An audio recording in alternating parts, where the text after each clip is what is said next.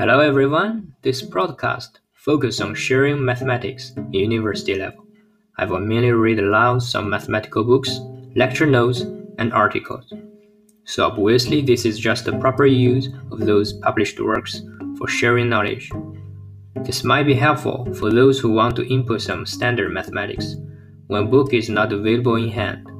For example, on the road, climbing mountain, jogging, computer can read texts perfectly, while it is difficult to read math symbols, equations, and diagrams correctly. Hope we can find a way to do better. Thanks for listening.